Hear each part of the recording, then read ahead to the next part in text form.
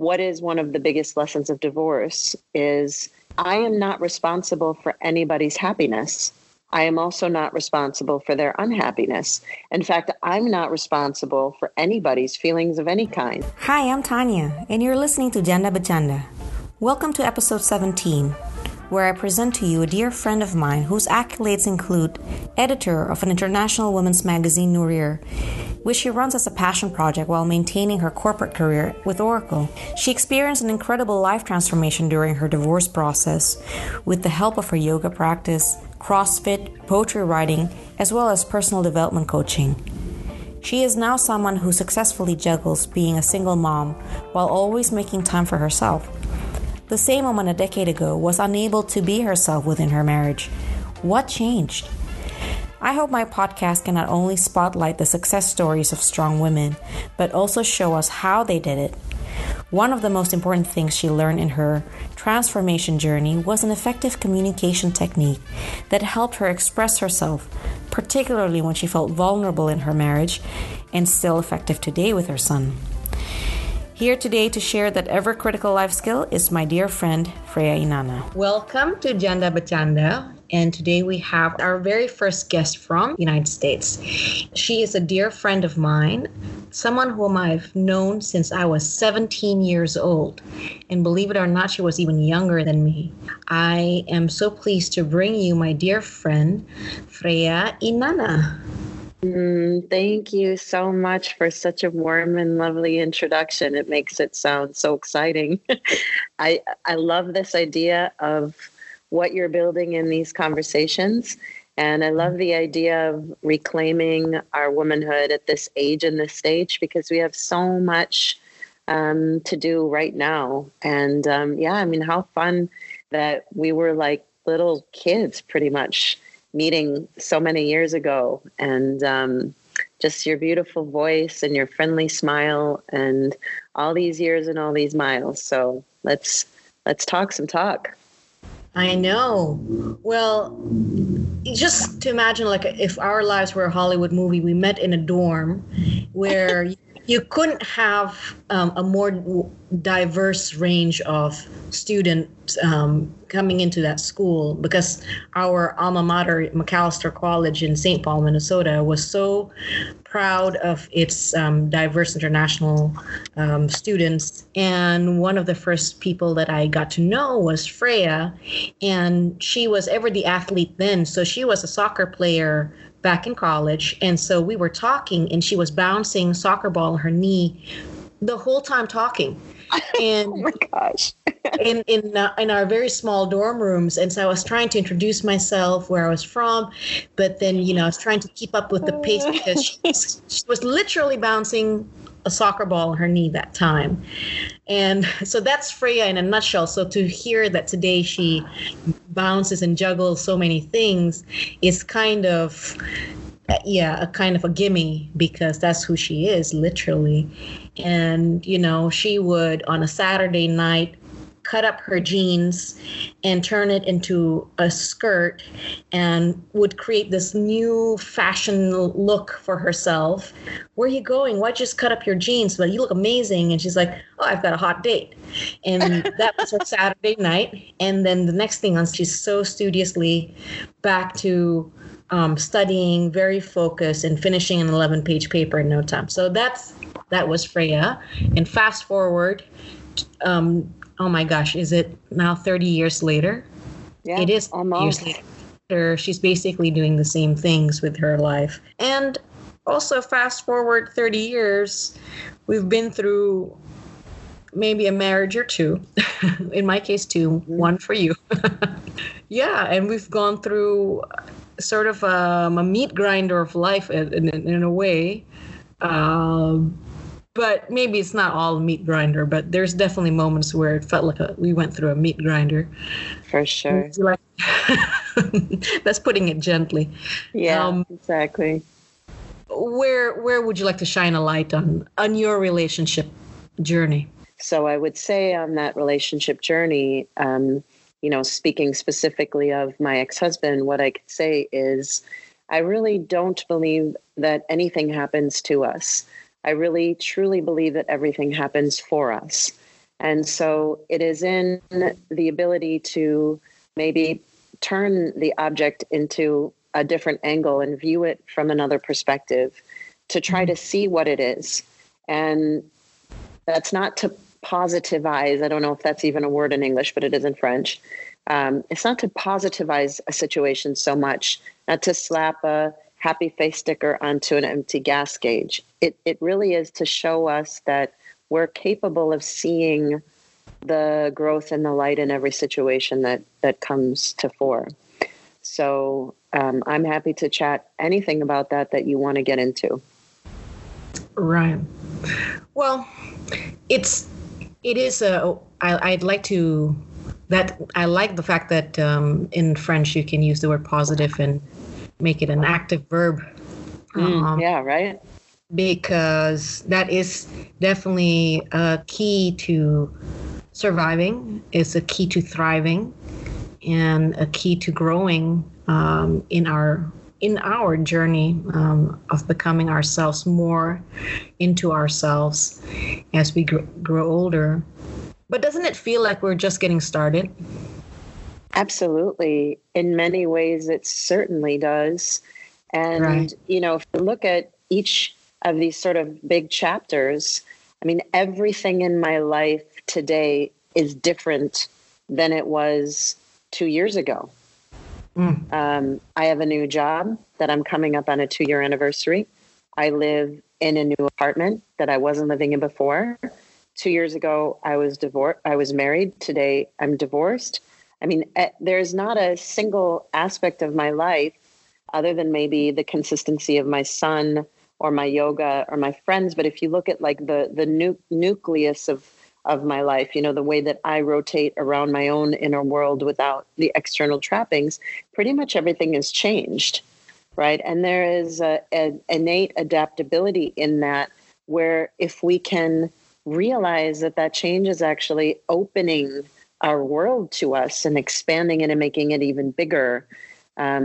This is such a beautiful journey right here, right now, this opportunity. I'm sitting in my new condo in a chair I never sit in so that I could have an outlet to keep my phone plugged in. And even just in my apartment, I have a different view than the one that I have when I'm mothering. And when I'm mothering, I'm standing in my kitchen, usually just standing as I'm cooking and serving.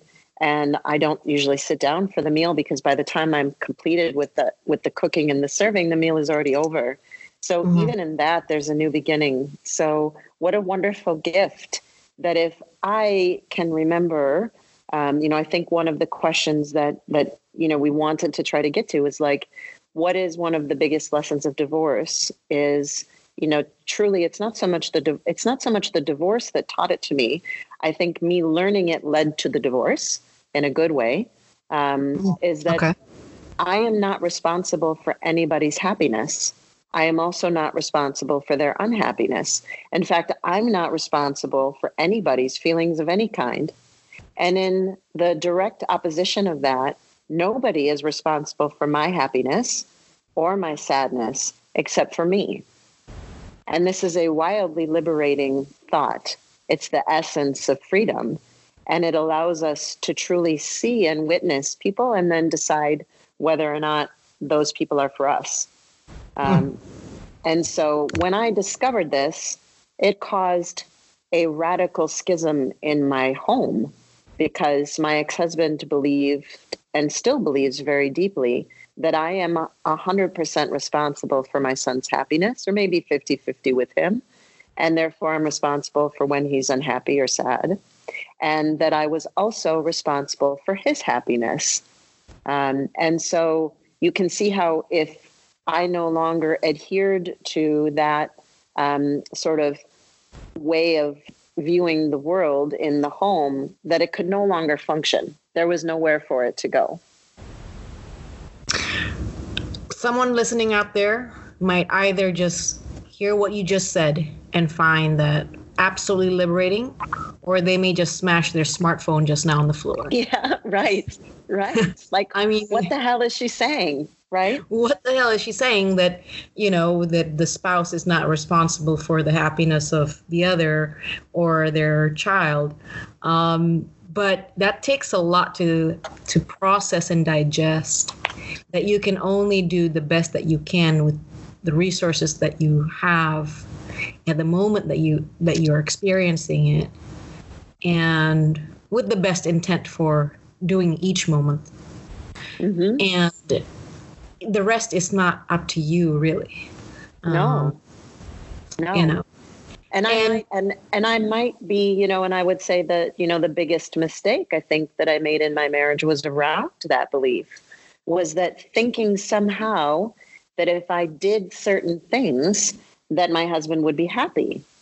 And that created a pattern of, well, I didn't want that. I wanted this. Well, I thought you said you wanted this, but I did that. And it creates this kind of, like, well, you just must not know me, or you don't love me. And it's like, well, no, the reality is that no matter what I do or don't do, you are going to have to choose happiness or not. Right.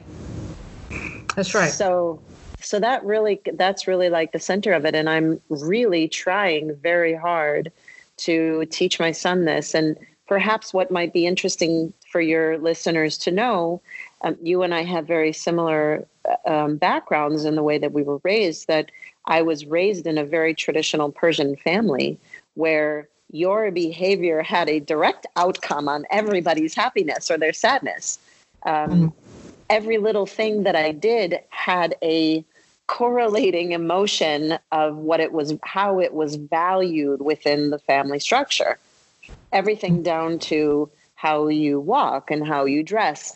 And again, I'm not criticizing that in and of itself, other than that is a very conditional way of loving. And it sets you up for not having relationships where you truly are able to witness other people, and you're truly able to feel comfortable being yourself and showing who you are. So to come to that sort of realization from the familial background, and also marrying someone with a very similar background. My ex-husband is Tunisian and, Mediterranean. And so he very much has that still, and holds to it very dearly holds to that belief set. So that's a lot there already. Two things that are so packed in that, how, first of all, our family backgrounds would form the way we also view our roles in the relationship. That's something that each one of us need to look at and see, how were we raised and what were we meant to believe about our own personal roles as daughters, as wives, as spouses in a relationship, and really be careful and examine how that truly impacts our marriage.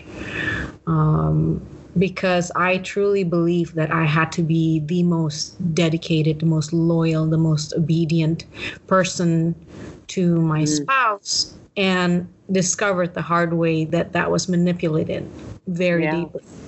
Yeah. And it was okay if how you said earlier, just by sitting in a different seat in your apartment, you had a different outlook. And I was in my marriage able to see a different outlook, that finally towards the end of that, hey, I was being manipulated and this is not okay. And that's okay to end that marriage, because I could see it for what it was towards the end. Beautiful. And I think that's the most sobering thing. And then you also wake up to the fact of who you are and who you are not. It's okay if you're not perfect. Most people aren't. Yeah. Right. And I think the self-development learning, if anything, that's the one thing I would teach to, now I do teach to my daughter at an earlier age. So not just by having a set of traditional expectation out of her as a human being, or how she should be as a daughter, and how she ought to be later on in life if she should choose to be married to someone. And probably just teaching her the tools early so that she can identify what is healthy, what is something that's going to be able to make her happy and content, I guess. Mm-hmm. Yeah, and you said a couple of things that are really interesting to me. First of all, in that exploration of perfection, right? Is what does that mean? And I think I will offer an idea, and that is that perfection is typically viewed as something that someone else outside of you is determining, meaning I'm a perfect wife, which means in relation to my husband or my spouse or my partner, whomever, I'm accomplishing and fulfilling certain things that are expectations. Where what I believe perfection actually is that we are each absolutely perfect just as we are. And when we release ourselves from projecting what we believe someone else is supposed to be in relation to us, i.e., when we stop expecting them to make us happy or sad, then we can see them as the perfection that they are, and we can stop wanting to change them because we stop wanting to change ourselves. That's right. There's that too. Stop trying to change each other. Yeah, I mean, for real.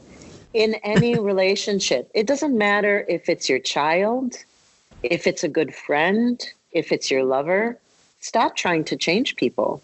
They are who they are, and sit quietly enough to witness them and ask them questions, because you'll be shocked what you find out when you actually ask instead of making assumptions. Okay.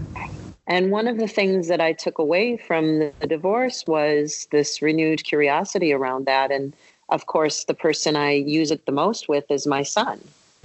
And I have discovered so many things about him by simply stopping and asking him questions about how he feels about something, about what he would choose and why he would choose it, and what he would like me to do differently.